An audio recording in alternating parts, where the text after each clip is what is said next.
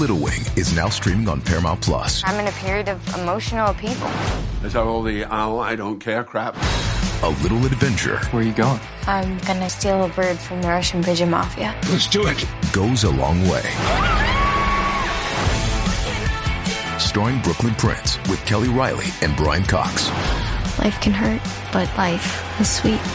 Little Wing, rated PG-13, may be inappropriate for children under 13. Now streaming exclusively on Paramount Plus. Y obviamente, Nayo, cuando tú estás incompleto, vas a encontrar personas incompletas. Una persona incompleta va a encontrar una persona incompleta. Tu pareja va de acuerdo a tu nivel de autoestima y a tu nivel de completud. Yo no conozco una persona completa que se fije en alguien incompleto. Es decir, no, hombre, esta le falta mucho, que trabaje en sus emociones. Igualmente, nosotras, si ves a un hombre con las emociones, dices, no, hombre, que se arregle y que luego me busque. Pero eso lo vas aprendiendo con los años.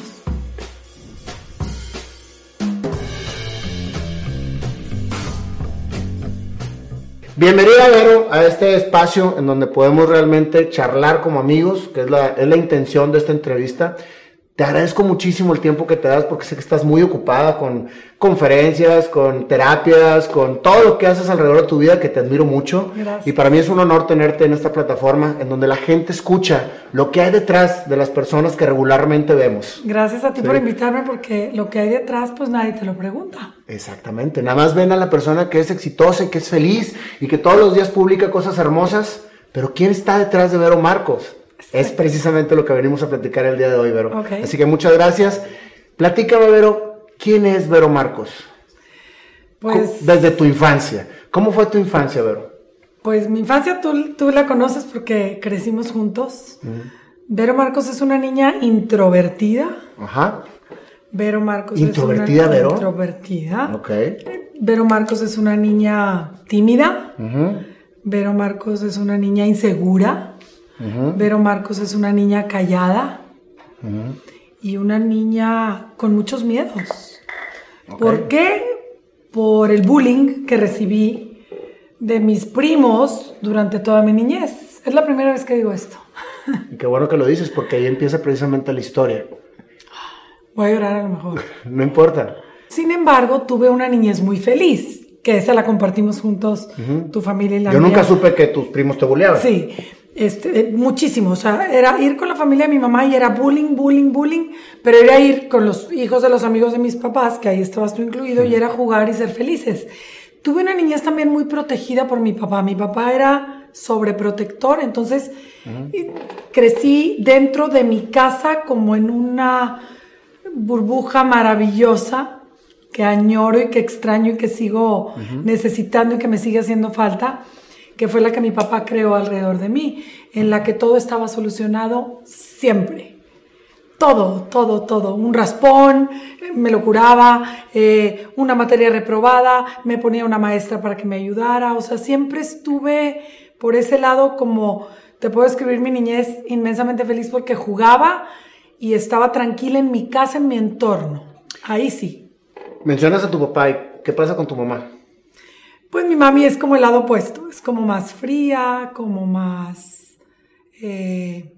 como es de rancho, como ella nació en Gualahuises y creció allá, tú sabes cómo es la gente de los ranchos, es no pasó nada, o si te caíste, levántate. Era el opuesto, más bien mi mamá era como el papá, rudo, y mi papá era como la mamá amorosa y cariñosa. ¿Después qué sucede, Vero? Después resulta que me iba muy mal en la escuela, reprobaba todas las materias siempre.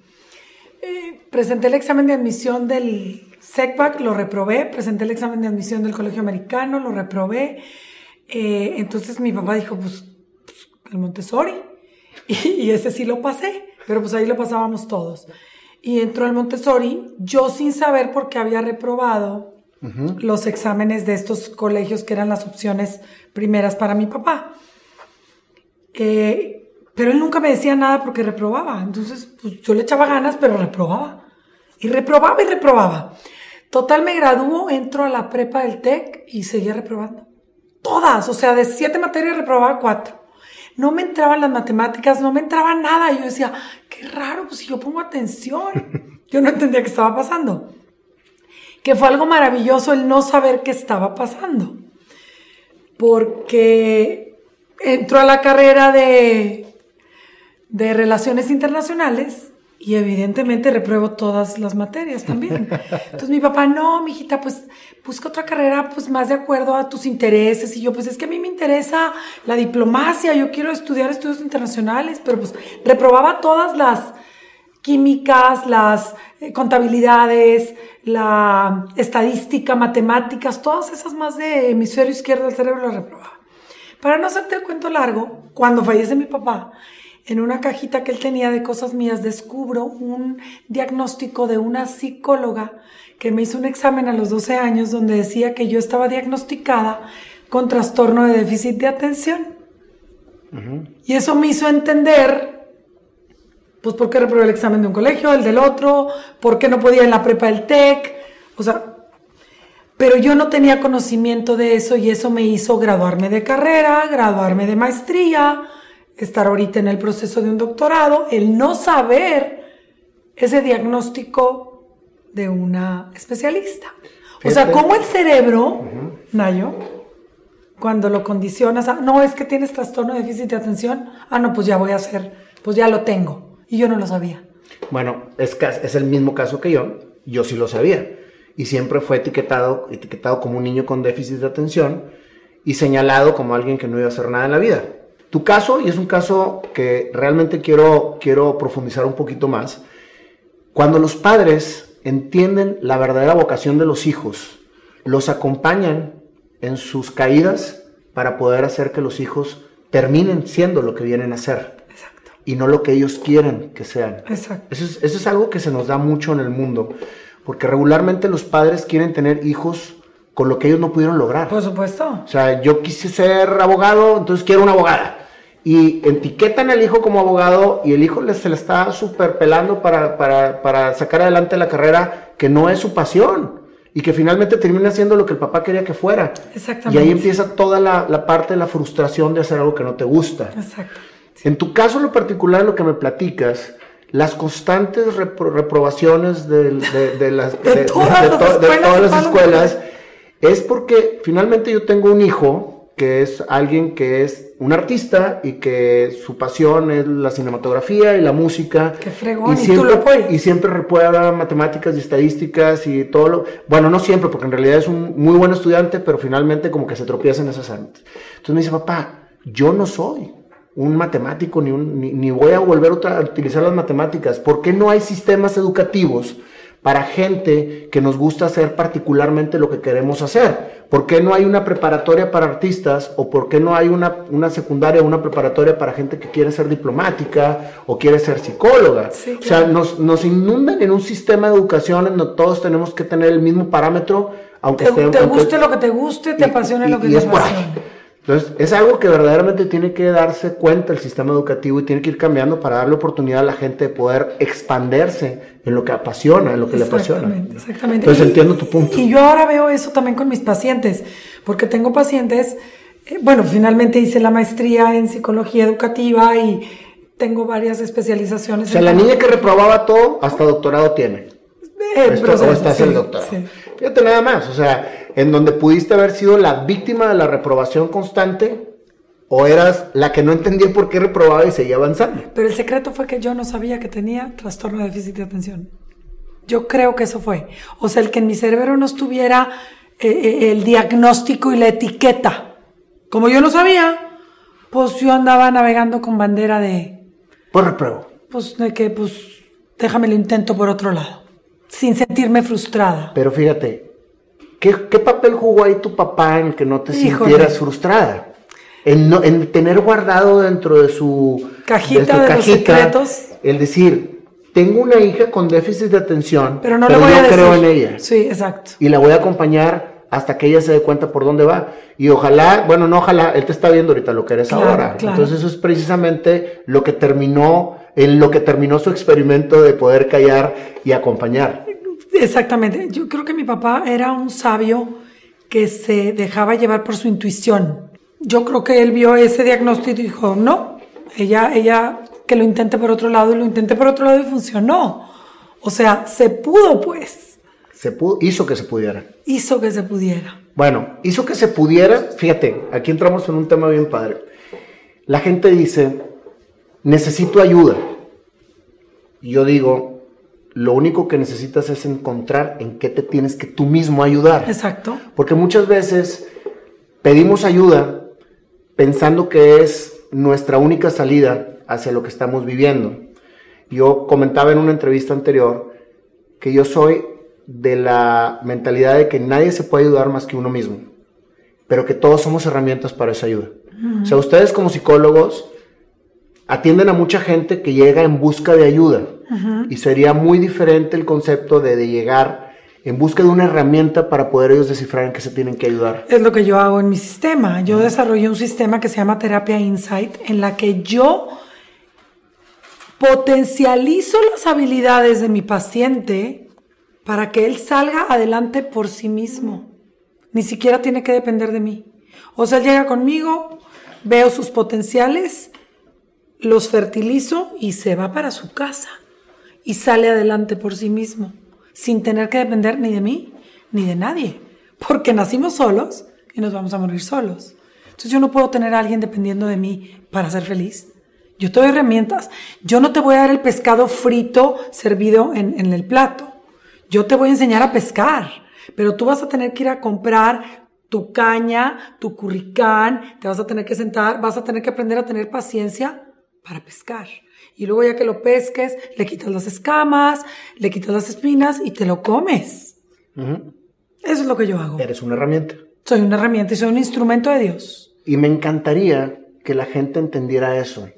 Porque me escribe mucha gente pidiéndome ayuda. Le digo, para empezar, yo no soy psicólogo y no me siento capacitado de poderte ayudar en el sentido de las recomendaciones como psicólogo. Pero te voy a platicar lo que me pasó a mí en mi vida.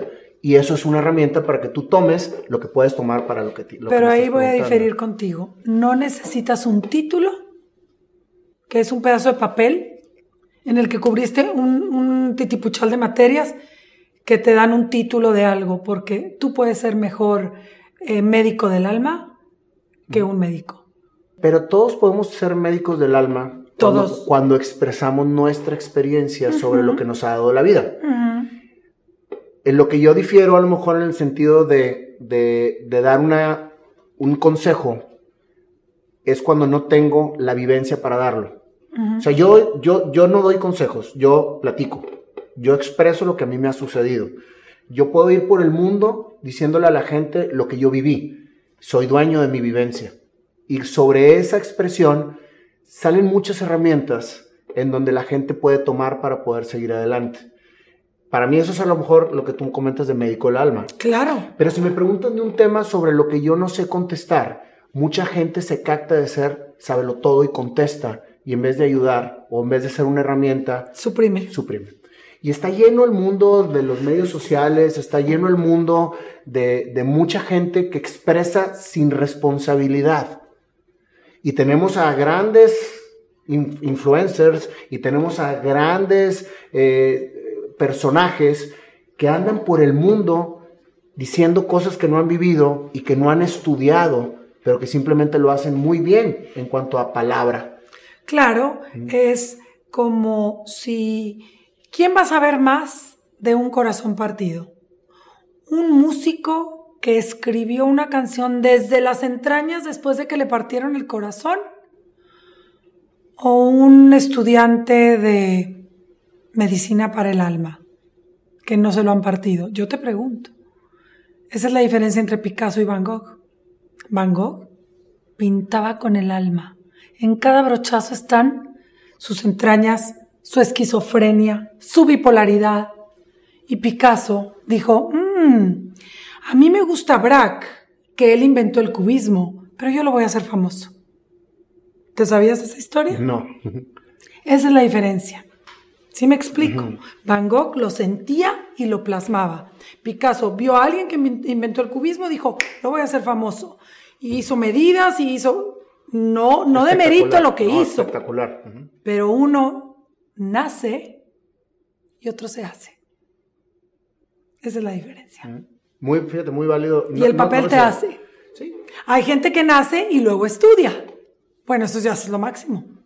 Porque si tú naces con un don y aparte lo estudias, híjole, pues eres un Van Gogh con un Picasso fusionado, imagínate la maravilla. Bueno, acabas de dar precisamente con una de las magias que se pueden encontrar en las redes sociales. Es decir, soy un chavo de 14, 15 años que regularmente son los que más ven las redes sociales. Bueno, todos las ven, pero son los que están muy intensos en el sentido de absorber información y empiezan ellos mismos a encontrar su pasión desde chavos. ¡Qué maravilla! Y les da oportunidad de poder estudiar lo que a ellos les apasiona. Imagínate, ese es un Picasso con un Van Gogh. La combinación de ambos. Claro. Entonces, el motivo y la responsabilidad que tenemos en todo este rollo de expresar es que las gentes que nos escuchan o que nos hacen el favor de seguirnos puedan tener herramientas para autodescubrir su real pasión y desde temprana edad poderlo fortalecer. Que ese sería lo ideal. Imagínate cómo sería el mundo si yo, en lugar de tener a un paciente que es abogado, que tiene 40 años y que llega frustrado y me dice, Vero, yo no quería estudiar leyes, pero pues mi papá estudió leyes, mi abuelo, tenemos una notaría, pues tuve que estudiar leyes y está frustradísimo. ¿Por qué tuviste que estudiar leyes? Pues porque el papá le dijo que quería ser abogado. ¿Y por qué se iba a quedar con la notaría? ¿Y su pasión dónde quedó? Aplastada. Y va y me dice llorando, a mí me gusta pintar. Pues pinta. Pinta. En tus ratos libres de perdido. ¿De qué pintor se perdió el mundo con ese abogado? Tú dime, ¿de qué pintor se perdió el mundo? Definitivamente. Y así se están perdiendo. Bueno, imagínate que ese abogado tiene mucha lana, porque pues se quedó con la notaría y está con todas las facilidades a su alrededor. Que se ponga a pintar. Pero no es feliz. Porque no pinta por estar atendiendo lo que le da el estatus social, económico. De eso está lleno. Sí, pero lleno. Entonces, cuando... Que esos son los haters. Los haters son personas que están muy tristes con su vida y sacan ese odio reflejándolo en las personas que sí son felices en su vida. Pero fíjate, Vero, hacen falta en la vida. Claro, son necesarios porque te impulsan. Exactamente. Te enseñan. Y si los ves de esa manera y no te pones y no te... A mí me enseñan. Sí, son mis maestros. Pero muchas veces cuando tú no tienes tu paz y tu creencia en ti mismo, te clavas en todas las situaciones que la vida te da de haters, de comentarios negativos, de bloqueos para no dejarte avanzar en lo que realmente quieres avanzar. Y yo creo que la humanidad tiene que ir cambiando su visión. Sí, pero es que para poder hablar mierda te la tuviste que haber comido, gallo. Claro. Definitivamente. Entonces, si alguien te habla feo, si tú estás bien, no te afecta en lo más mínimo, porque viene de la persona que lo está diciendo. Claro. Lo tomas en cuenta porque es un maestro, algo te está enseñando, algo debes de modificar, pero no va a entrar en ti. Porque no lo vas a permitir. Porque tú estás bien. Pero ¿sabes por qué? Desde mi punto de vista muy particular, insisto mucho en que tienes que tener tú mismo que llenarte para no buscar a los demás llenar el vacío que tienes. Cuando estás lleno, ya no cabe más. Entonces estás lleno de ti mismo. Estás lleno porque te amas como eres. Estás lleno porque realmente eres feliz siendo como eres y te aceptaste. Entonces todos los comentarios que te llegan alrededor pues ya no caben porque ya estás lleno. Y cuando tú convives con gente alrededor de ti, como estás lleno, gozas a toda la persona que te rodea. Entonces puedes tener una relación exitosa, convives muy bien con tus hijos, con tu familia, con tus amigos y con toda la gente que te rodea, porque no necesitas de ellos. Exactamente. Simplemente los gozas. Exacto. Para llegar a eso, dicen es que es muy fácil decirlo, pero ¿cómo llego a eso? Identifica cuál es el vacío que traes para que trabajes en él. Y eso es precisamente lo que regularmente yo transmito. Yo no terminé de llenarme hasta los 46, 47 años y sigo todavía muy pendiente de que se vacíe cualquier situación en mi vida para poder otra vez identificarlo y llenarlo conmigo mismo. Pero qué delicia que lo estés llenando constantemente. Porque estoy consciente. Y entonces, pues porque somos humanos y de repente se baja un poquito la marea. Entonces dices, ¿por dónde se bajó y cómo vuelvo otra vez a llenarla? Cuando empiezas en este rollo de los medios sociales y empiezas a expresarte y estás lleno, entonces puedes con esos haters y puedes con toda la gente que te diga, ¿cómo te pones a hacer esas ridiculeces? ¿Y cómo puedes estar expresando esas cosas? Te voy a decir ¿Quién algo. eres tú para decir las cosas? Está bien, venga. No tengo absolutamente nada que seguir expresando y todo lo que venga bienvenido, pero no me va a hacer cambiar mi opinión, porque esto es lo que a mí me hace feliz. Porque a ti te está llenando y la persona que te está atacando está vacía y o quisiera ser como tú. Alguien que ataca quiere atreverse a hacer lo que tú haces, quiere ser como tú o no soporta la envidia que le da lo que tú estás haciendo. Entonces, qué padre. Como decía Don Quijote de la Mancha, Miguel de Cervantes, que escribió Don Quijote, iban Sancho Panza y Don Quijote avanzando, y iban avanzando, ¿verdad? Y empieza a oírse mucho ruido, y le dice Sancho Panza a Don Quijote, están ladrando mucho los perros. Y le dijo, deja que los perros ladren, significa que estamos avanzando. Así es. Como decía mi abuelo, que en paz descanse, el papá de mi mamá fue general de división y fue gobernador de Nuevo León. José María Rodríguez Farías era un sabio, decía, mijita, bien o mal, pero que hablen, malo que te ignoren. Que te ignoren sí está cañón, ¿eh? Uh-huh. Porque si están hablando mal, quiere decir que te están viendo, Nayo. Claro. Ahora, te voy a decir una cosa, Vero, todavía vamos más allá. Cuando haces esto, sin el afán de que te vean, pero transmites con el corazón. Desde el corazón, ¿sí? Funciona. Pues empieza a funcionar porque es algo genuino. Sí, claro. ¿Sí? Claro. O sea, el hacerlo es expresar. Uh-huh. Es transmitir lo que hay dentro de ti hacia la gente que te ve. Y que te quiere ver. Y los que no te quieran ver, pues que no te vean. Exacto. Tú síguelo como quieras haciendo. Para mí esto de las redes ha sido una bendición, te voy a explicar por qué. Porque yo fui maestra 25 años. Entonces yo nada más tenía... O sea, reprobabas todas y eres maestra. Ah, sí, fui maestra en el colegio americano, en el euroamericano, en la prepa del TEC, en la prepa de la UDEM, en el CEDIM, en la Metropolitana de Monterrey, en todos lados, sí. A ver, vamos a volver otra vez un poquito a esa estudiante que reprobaba todo, ajá, a ese padre sobreprotector que te hizo que fueras quien eres. Un rey. Sí, completamente. ¿Qué sucede con Vero? O sea... ¿Qué terminaste estudiando? Porque ya me revolví. Me meto a la UDEM, a estudios internacionales, repruebo todas y me cambio a licenciada en artes. Ándale. Que era la más fácil. ¿Por eso? Pues, ¿o porque te gustaba mucho el arte? No, a mí me encanta el arte, pero era la que no tenía matemáticas y esto. Uh-huh. Y me encanta el arte. Fui maestra de historia del arte en todos estos colegios y universidades. A ver, nada más contéstame una cosa, Vero. En todo este trayecto, ¿cuándo fue cuando descubriste tu verdadera pasión? Es más, ¿cuál es tu verdadera pasión? Tengo muchas, soy polímata. Tienes muchas pasiones. Sí, como todos, nomás que todos nos hacen creer. ¿Cuándo empezaste a tener clara la primera pasión dentro de todas estas? Es a lo que juegas cuando eres de chiquita. Yo de chiquita jugaba a la casita, me encanta ser ama de casa. Jugaba a la escuelita, me encanta ser maestra. Y jugaba a la psicóloga, me encanta dar terapia. Esas son mis 3 pasiones. A ver. Pero también me gusta viajar, también me gusta comer. No, son muchas. Pero, ¿tu pasión la descubres cuando eres niña? Desde niña, es a lo que juegas. Tengo pacientes que jugaban a hacerle ropita a las Barbies y son diseñadoras de modas. Es que desde chiquito está ahí la pasión. Híjole, qué interesante. Nunca lo había visto así. Claro. O sea que a lo que juegas... Yo nunca jugué a la aeromoza, por ejemplo. Nunca jugué al doctor tampoco. No, esas cosas. Fíjate, entonces a lo que juegas cuando eres niño es cuando tu pasión empieza a nacer. Ahí empieza. Ahí está la semillita. Hay que hacerle caso.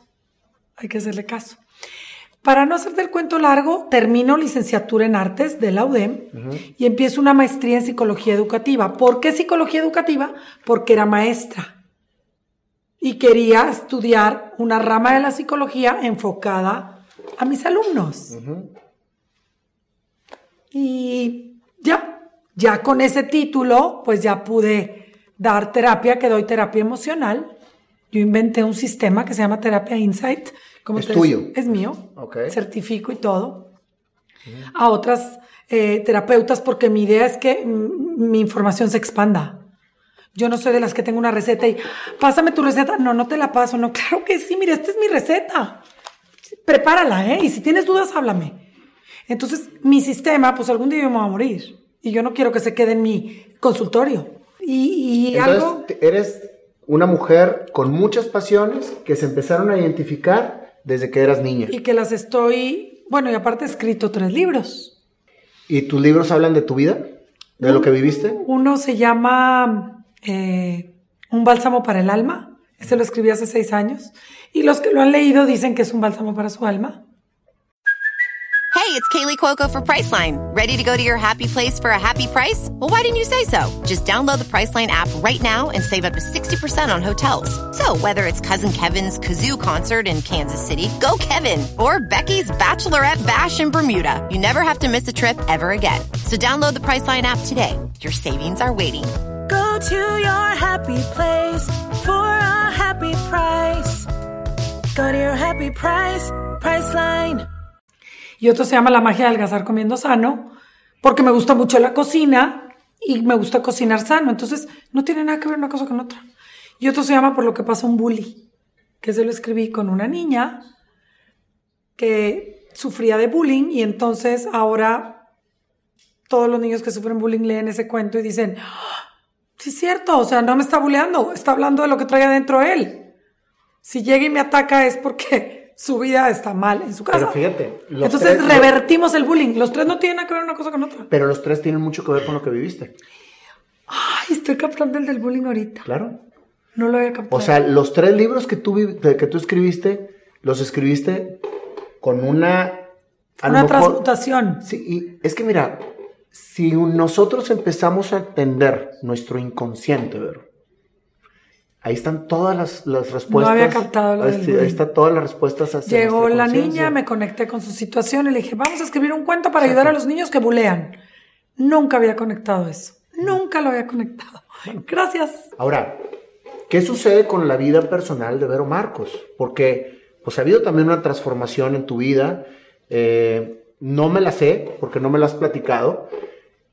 Quisiera saber cómo ha marcado en tu vida lo que has vivido de manera personal, porque ya me dijiste tu infancia, ya me dijiste tu juventud, ya me dijiste pues el gran sabio que fue tu padre para ti en el sentido de tu acompañamiento, el papel que jugó tu madre en tu vida, que fue también pues la contraparte, pero que era necesario para estabilizar a Vero Marcos, ¿sí? ¿Y qué sucede con Vero después de esto? O sea, porque me quedé en la reprobada pues, y en la de déficit de atención. Sí, como crezco en un mundo de color de rosa, relativamente, pues yo confiaba mucho en las personas. Pero color de rosa porque tú así te lo imaginabas. No, porque así me lo hizo mi papá. Todo estaba solucionado dentro de la casa. Todo.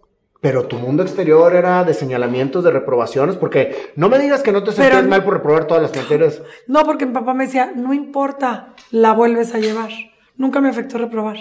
Por eso te digo que él me condicionó a no sentirme derrotada por una reprobada. Decirme, lo vuelves a intentar, mijita. Bueno, pues porque él tenía su secreto en la cajita. Sí. Porque te entendió desde él sabía que a la niña no le entraba la química, pero nunca me lo dijo. Entonces, para poder acabar la prepa, me mandó a un internado en Estados Unidos, en donde las materias eran montar a caballo, tejer, bordar, cocinar, y así pude acabar la prepa. La niña de la casita. La niña de la casita feliz. ¿Por qué? Pues porque estaba rodeada de todo lo que vivió. Y fui feliz ahí en el internado, aprendí cositas muy femeninas, me prepararon para casarme y para ser la perfecta ama de casa, lo cual sigue siendo mi sueño. ¿Qué pasó entonces después de que acabaste la prepa? Empezaste tu primera carrera. Terminó la carrera. O sea, tronaste la primera carrera. Empiezo licenciada en artes y me gradúo, finalmente. ¿Ok? De la UDEM. Y Vero... Y me caso y pienso que va a ser como mi papá era. Ándale, te Ese casaste. Es un error. Te casaste con un hombre pensando en lo que tu papá era. Error que cometen muchas mujeres y también muchos hombres. Buscando a papá. Y buscando a mamá. Sí, sí. Entonces te casaste no estando llena contigo misma. Por supuesto que no, y súper incompleta, pensando que él me iba a hacer feliz. Que yo iba a ser feliz con él. ¿Cuántas historias tenemos de estas en el mundo, verdad? O sea, yo creo que cada vez se hace más y más y más común los divorcios. Claro. Y la gente etiqueta a los divorcios como un fracaso. No, hombre, es un área de oportunidad. Completamente. O sea, no es mi caso. Yo afortunadamente tengo 20 años de feliz matrimonio. Pero es que tienes una mujer maravillosa. Es que me casé completo. Y se casó completa.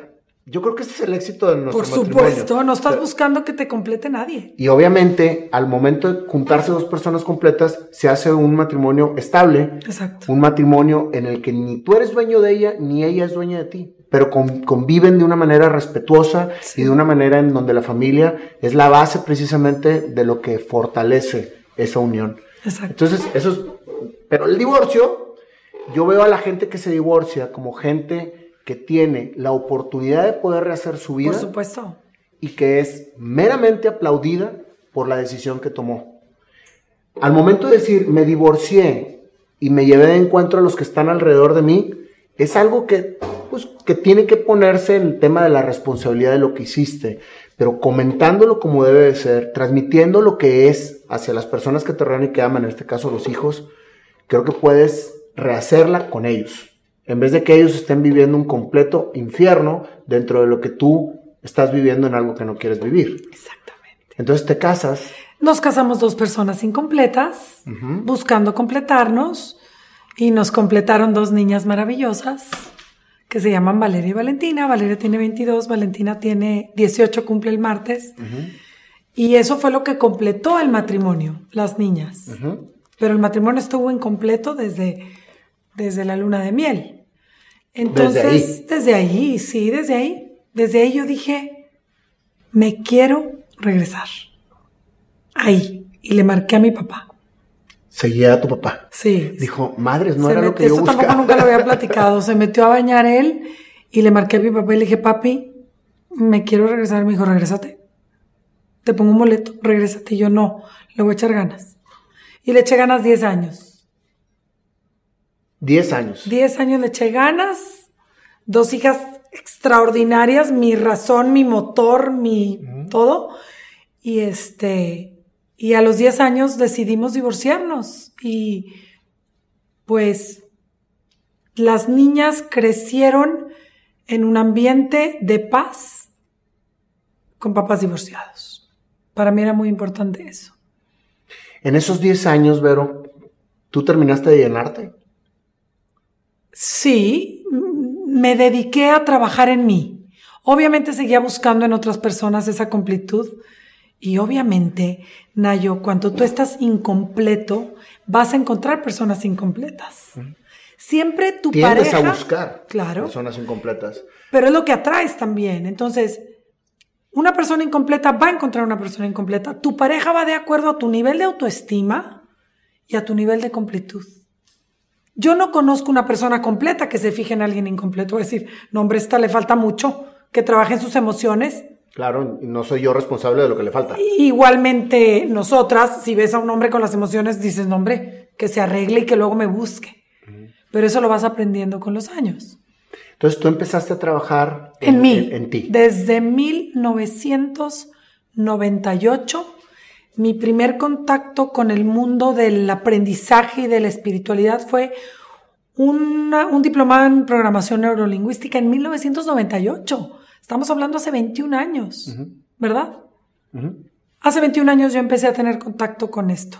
Y de ahí me fui a uno de tanatología y a uno de amate a ti misma. Y olvídate, ahorita ya tengo todos los cursos que te puedas imaginar. Y si mañana inventan otro, lo tomo. Porque nunca terminamos de aprender. Nunca. Y no porque yo lleve 10 cursos voy a saber más que tú que llevas 2. No. Entre más sabes, menos sabes. Pasan los 10 años, te divorcias. Fracaso tras fracaso emocional. Mamá llegaba llorando porque la traicionaron, la estafaron. Lo que me preguntes. Drogadicto, sí, un drogadicto. Jugador ludópata, ludópata. Estafador. Después de los 10 años de matrimonio fueron tus relaciones posteriores. Intentando buscar una relación estable. ¿Y por qué buscabas por qué intentabas buscar? Porque todavía no estabas completa. Porque todavía no estaba completa. ¿Y qué traías a tu vida? Incomplitudes, lo que te estoy diciendo. Puras relaciones tóxicas. Estafador, jugador, alcohólico, lo que me preguntes. Drogadicto, lo que me preguntes. Todo lo que tuvo que pasar para que yo aprendiera. Cada uno de ellos a lo mejor te fue dejando una parte de lo que tú tenías que descubrir para terminar de llenarte. Yo aprendo de las personas y si a mí el estafador no me hubiera estafado, yo no hubiera corroborado que puedo generar lo que tenía que pagar en la tarjeta de crédito con la que me estafó en 2 meses, lo que generé. Gracias a esa estafa, Yo generé en 2 meses lo que no sabía que era capaz de generar para pagar la tarjeta y que no me metieran al buró de crédito. Claro que tuve que vender mi carro. Pero lo lograste. Cambiar a mis hijas de colegio, o sea, 1000 cosas para no entrar en el buró y cumplir cabalmente una deuda que yo no hice. Pero eso me corroboró que puedo generar, que estaba en una zona de confort donde no generaba. Entonces, pues, gracias, ¿no? Gracias. Ahí es donde entra el ver lo que te sucedió como una víctima. Ah, sí. O verlo como una oportunidad para poder haber crecido. Todas son oportunidades. Todas. Todo. Lo mismo pasa con las amistades, porque muchas veces, ay, mi amiga me traicionó. No, te hizo un favor. Sacó quien verdaderamente es, una traicionera. Tú no quieres una traicionera de amiga, entonces bendícela, que te vaya bien, bye. Mi amiga, me robó unos aretes. Híjole, pues descubriste que tenías una amiga ladrona, que se vaya con tus aretes, ya no la quieres en tu vida. ¿Te salió barato? Te sale barato, o sea, aquí no hay, me traicionaron, me engañaron, me humillaron, me abandonaron. No. La que te abandonó o el que te abandonó te enseñó que puedes tú solo. El que te humilló te enseñó que se humilló a sí mismo. El que te traicionó te hizo demostrarte que eres una chingona para generar mucho dinero en pocos meses. Etcétera, etcétera. O sea, está bien padre. La verdad te felicito, Vero, porque todo lo que me has platicado hasta ahorita ha sido una historia que no es una historia bonita en cuanto a que todo fue color de rosa y que poco a poco has ido madurando, has ido llenando ese vacío que habías tenido y que habías en tu infancia llenado con tu papá, en tu juventud llenado con tu papá, pero después empezaste a tropezar porque él ya no estaba tan presente. Exacto, ya no estaba físicamente, se me murió. ¿Cuándo se Ahí murió? te va. Las lágrimas se me revolvían porque me divorcio y muere mi papá. Entonces... o sea, justo cuando te... Pues haz de cuenta. Entonces me salía una lágrima por mi papá y otra por el divorcio. Y otra por la pensión alimenticia. ¿Qué le llevabas al divorcio, Vero? La decepción. Digo, yo me tuve que poner a trabajar desde que regresé de la luna de miel. O sea, por ese lado no. Pero pues siempre esperas que pues que se encargue un poquito más, ¿no? ¿Esperas? Esperaba. Ese es el tema. Ah, sí, no, las expectativas. Ese es el tema. Pero ese era en ese momento, donde yo era una inmadura de 33 años cuando me divorcié. La expectativa es una de las razones número 1 del sufrimiento y de la frustración de los seres humanos. Las expectativas. El apego. Si yo espero, o sea, ¿cómo iba yo a esperar que me diera de divorciada lo que no me dio de casada?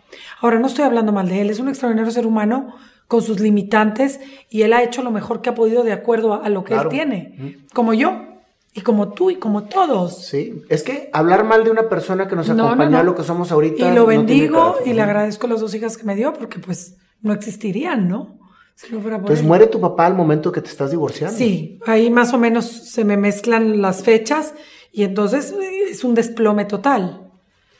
Es un desplome total. Vero, ¿cómo saliste de ese desplome? ¿Te deprimiste tú, Vero? No tuve tiempo, por eso te digo. No tuve tiempo y tuve que hacer todo tipo de trabajos, hasta vender mi ropa en los mercados, cosa que nadie sabe. Entonces las lágrimas fueron tu inspiración. Que mis hijas no vieron eso tampoco. Valeria hace poco me dijo, mamá, es impresionante cómo nunca nos dimos cuenta de la escasez, pero ahora que hay abundancia... noto que hubo escasez. Y llorabas y se cruzaban esas lágrimas ante lo que te sucedió, pero seguías adelante. Es que no había de otra. Las bajé de colegio 3 veces. De estar en un colegio las cambié a otro, Pero yo, oigan, es que este colegio va a estar más padre, porque fíjense que van a usar uniforme y ustedes nunca han usado uniforme. Y ellas, ay, qué padre, un nuevo colegio. ¿Cuál nuevo colegio? Costaba la mitad de lo del anterior.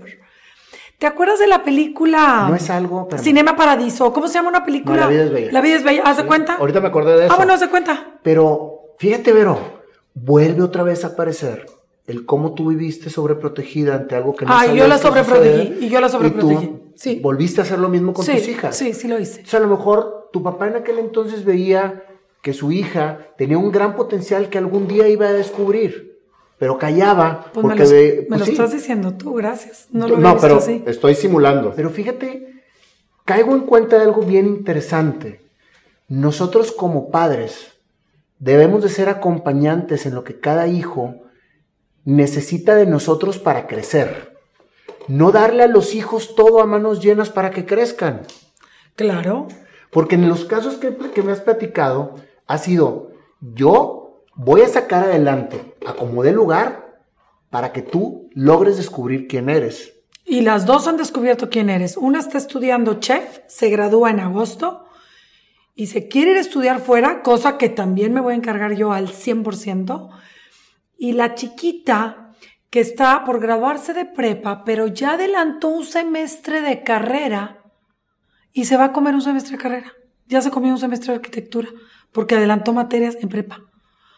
¿Por qué? Porque sí crecieron, te voy a explicar algo con lo que sí crecieron. Un mundo color de rosa donde tienes que trabajar, las dos trabajan. Valeria trabaja desde los 12 años y el dinero que ganaba me lo tenía que dar para el gasto de la casa. O sea, una cosa era que todo estuviera de color de rosa y otra cosa era tenemos que todas apoquinar. Valeria desde los 12 años trabajaba en una tienda de la calle Morelos de una tía mía que vendía vestidos de novia, de despachadora para vender coronas, desde los 12 años. Y Valentina también trabaja. Las dos trabajan. Yo no les doy domingo a ninguna de las dos. Nunca les he dado. Cabe mencionar esa diferencia. Porque a mí mi papá me daba, no domingo, mensualidad equivalente a domingos. Era lo máximo. Y yo a ellas nunca le echo así para darles algo para su diario vivir. Nunca. ¿Terminaste de crecer en el momento en que viviste todas esas relaciones tóxicas? Sí. Y ahora me estoy enterando que te acaba de dar anillo Juana. Sí, pero te voy a contar la historia antes, me estás adelantando. Lo cual los felicito porque justo antes de la entrevista te platicaba que lo que yo veía en ustedes era una relación muy padre, una relación muy light, una relación de amor incondicional. Sí. Y eso es precisamente lo que uno termina encontrándose en la vida. Claro. Cuando estás llena y te encontraste un hombre lleno. Exacto. Que eso se palpa en lo que expresan, porque es una expresión genuina. Se nota. Claro, no es una expresión de lo que la gente quiere ver de nuestra pareja. Somos así. Y así es como realmente somos felices. Y a quien le guste, y el que no, pues que no le guste. Exacto, claro. Fíjate, la historia con Juanma es hermosa porque yo ya me había rendido. Yo ya había soltado la idea, literal, de tener pareja y dije, así me voy a quedar. Sí, no lo necesito. Ya me completé, ya sé vivir sola. Soy autosuficiente emocionalmente, mentalmente, económicamente, financieramente, de todas las formas posibles, independiente. Entonces, no estaba buscando, estaba completamente rendida y había soltado la idea de tener una pareja. Uh-huh. Y pues de pronto aparece Juanma. Y pues me tardé 48 años en encontrar a mi alma gemela. Okay. Así las cosas, en donde tienes certeza, uh-huh, plenitud y paz. Y cuando hay certeza, plenitud y paz, pues es que todo fluye. Claro. O sea, nunca le he dicho, ¿dónde estás? ¿A qué horas llegas? ¿Cuál es tu celular? En mi vida. Él tiene mi celular al lado en mi vida, porque eso pasa mucho con las parejas de hoy, ¿no? Porque no es tuyo, que checan el celular. No es tuyo ni él es tuyo. No, pero aparte, simplemente conviven en una forma gozosa. Pero aparte no existe esta necesidad de checar celulares en la vida. O sea, él lo ha dejado ahí 10 horas y yo, ¡ay, qué flojera! O sea, estoy tan ocupada en mi mundo que no me voy a poner a checar el de él. Y él está tan ocupado en su mundo que no se va a poner a checar mi celular. Y es que ya a estas alturas del partido estamos por el placer de querer estar. Estamos por el placer de querer estar. Eso es la verdadera pareja. Es la verdad. Estás con él por el placer de querer estar, no porque quieres estar o necesitas estar. Creo que cuando llegas a ese entendimiento, las parejas empiezan a ser exitosas. Sí. Porque cuando tú necesitas del otro o de la otra, vuelvo a lo mismo. Vives la vida del otro. Sí. No estás viviendo lo que tú realmente quieres vivir con el otro. Claro. Esa es la gran diferencia. Sí, aquí Juanma tiene su vida del día a día y yo la mía, y hay veces que no nos podemos hablar en todo el día por su exceso de trabajo y mi exceso de trabajo, y en la noche es nuestro momento maravilloso, nuestro momento sagrado. Sí, a ti te pasa lo mismo con tu mujer. Así Entonces, pues, qué padre, ¿no? Estar en una relación donde dices, de aquí soy y aquí me voy a hacer viejita. Te lo dice el corazón. Los felicito a los dos. Gracias. Aquí está por aquí Juanma también. Ahí está el Juanma. Los felicito a los dos porque en realidad transmiten algo muy bonito. Gracias. Pero, ¿qué sigue en tu carrera? Porque te veo tan activa. O sea, ya ahorita, ahora sí, vamos a hacer lo que Vero está haciendo ahorita, ¿no? O sea, a ponernos claros. En el momento presente. Vero es una exitosa psicóloga. Terapeuta emocional. Terapeuta emocional. Porque soy licenciada en artes con maestría en psicología educativa.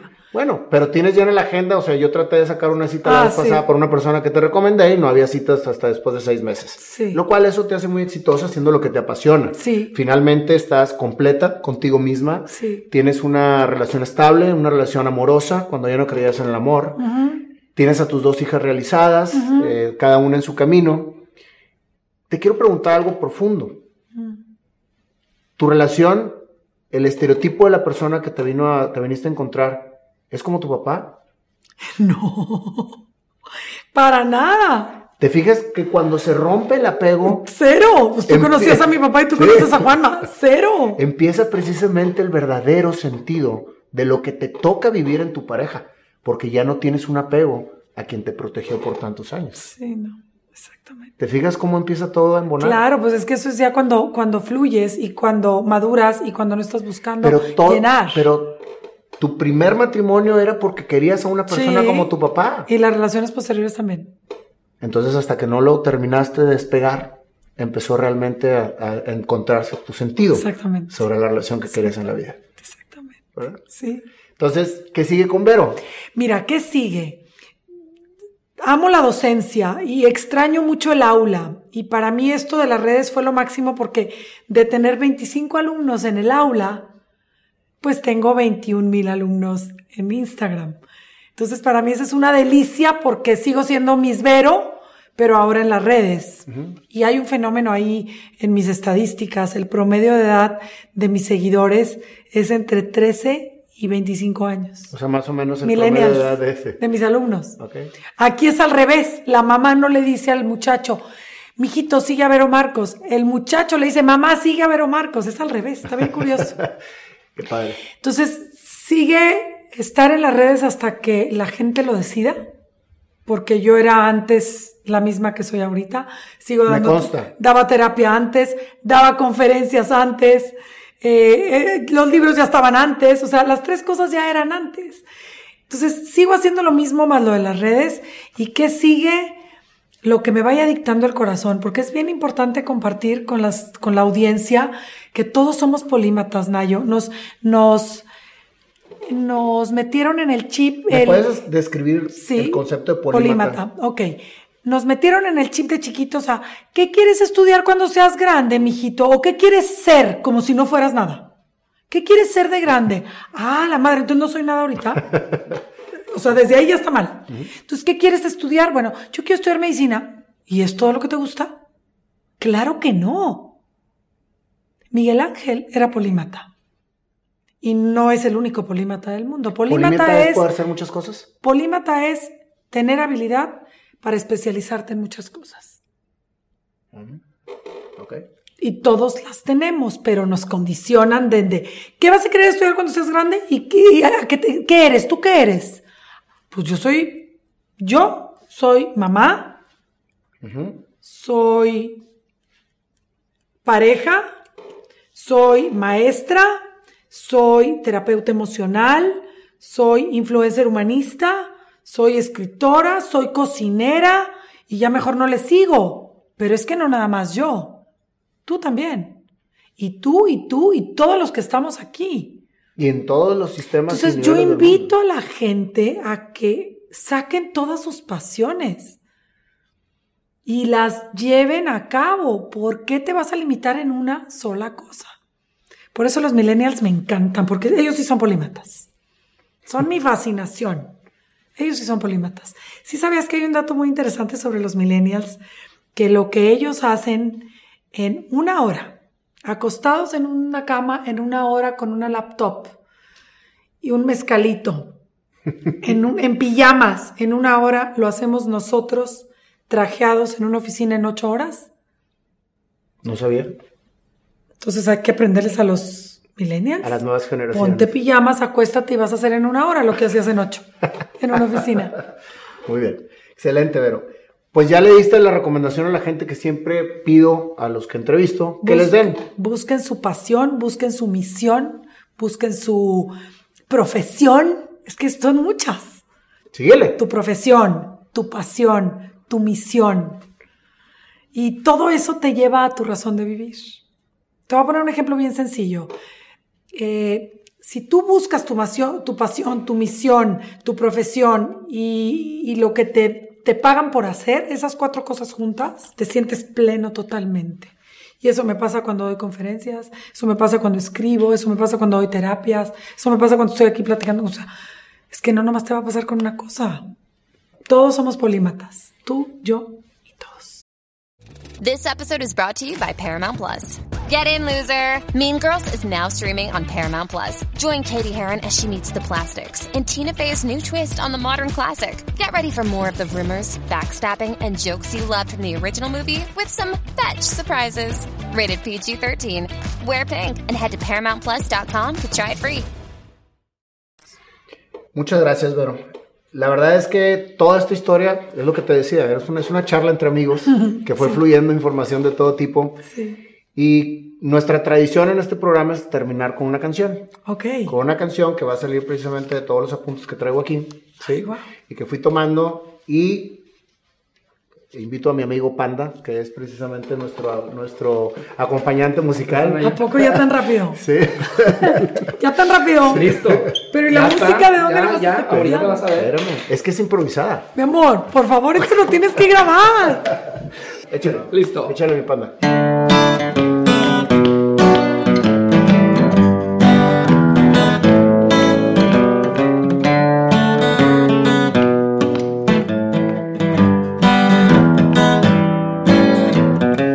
Introvertida, tímida, insegura y callada. Así avanzaba en mi infancia, siempre cuidada por papá. Montessori, muchas escuelas, no hallaba dónde estudiar porque reprobaba y no sabía qué pasaba con mi vida porque él siempre me cuidaba. Y Vero siempre avanzaba por ahí, siempre siendo lo que fui.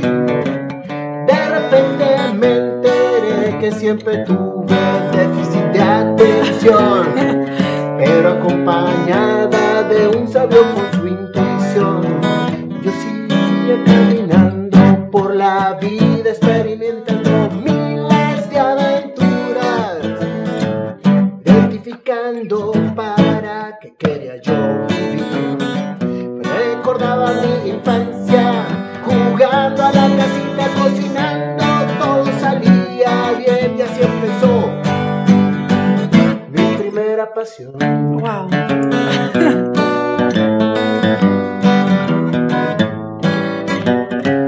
Licenciada en artes me convertí porque ahí no había matemáticas, ni estadística, ni química, ni nada que me hiciera estudiar en forma de lo que no me gustaba hacer. Yo fui todo lo que quise y así empezó la verdadera historia de mi ser. Wow.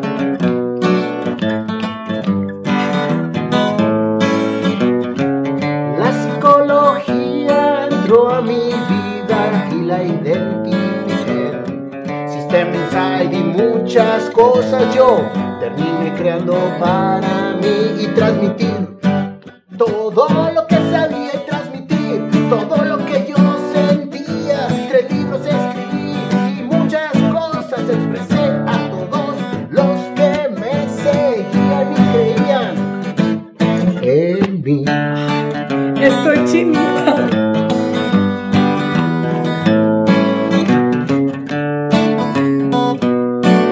Wow.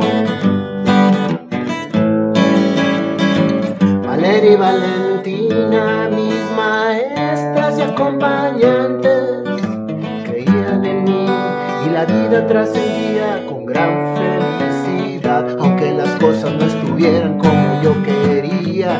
siempre lo transmitía como a mí me lo transmitieron y seguía. Y ahora están ellas con gran alegría, viviendo para sí y yo para mí.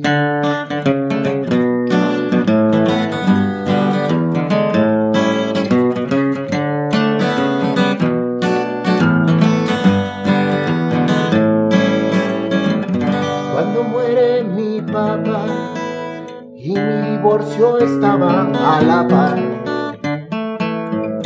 las lágrimas fueron mi inspiración.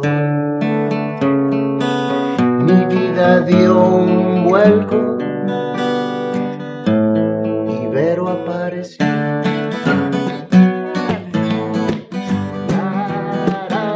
Mi Vero apareció.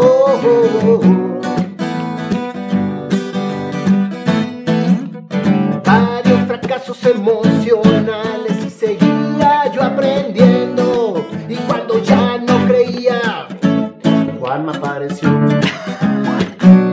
Juan me apareció. Esta es plenitud y paz y todo con lo que él apareció.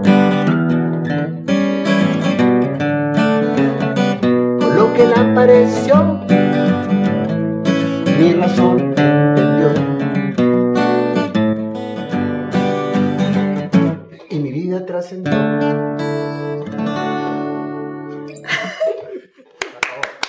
Así es como se hacen las canciones de aquí. Muchachos, ocupaba algo así hoy porque había tenido una semana bien pinche. Bueno, hablando sin de... uña. Sí, sin uña. Bueno, muchas gracias, Vero. Se me olvidó mencionar que acabas de regresar del Camino de Compostela. El Camino de Santiago, De Santiago por tercera Compostela, vez. por tercera vez. Sí. Así que no acabas tú de ser una mujer que le encanta la aventura y sobre todo vivir feliz y expresando a todos esa felicidad Así que es. el mundo le hace mucha falta. Así es. Gracias por este espacio, Vero. Gracias por darte el tiempo. No, gracias a ti, De gracias. compartir con nosotros esta historia tan bonita. Muchas felicidades nuevamente a Juanma y a ti que están ahora comprometidos. Espero Gracias. que nos inviten a la boda. Claro. Y, Panda, Y tú vas a cantar en la boda. vámonos, aparte. Y pues Perfecto. nos quedamos con una gran historia. Vero Muchas Marcos, gracias. Gracias. Gracias. Foto. Ay, oigan, qué emoción. Mucho.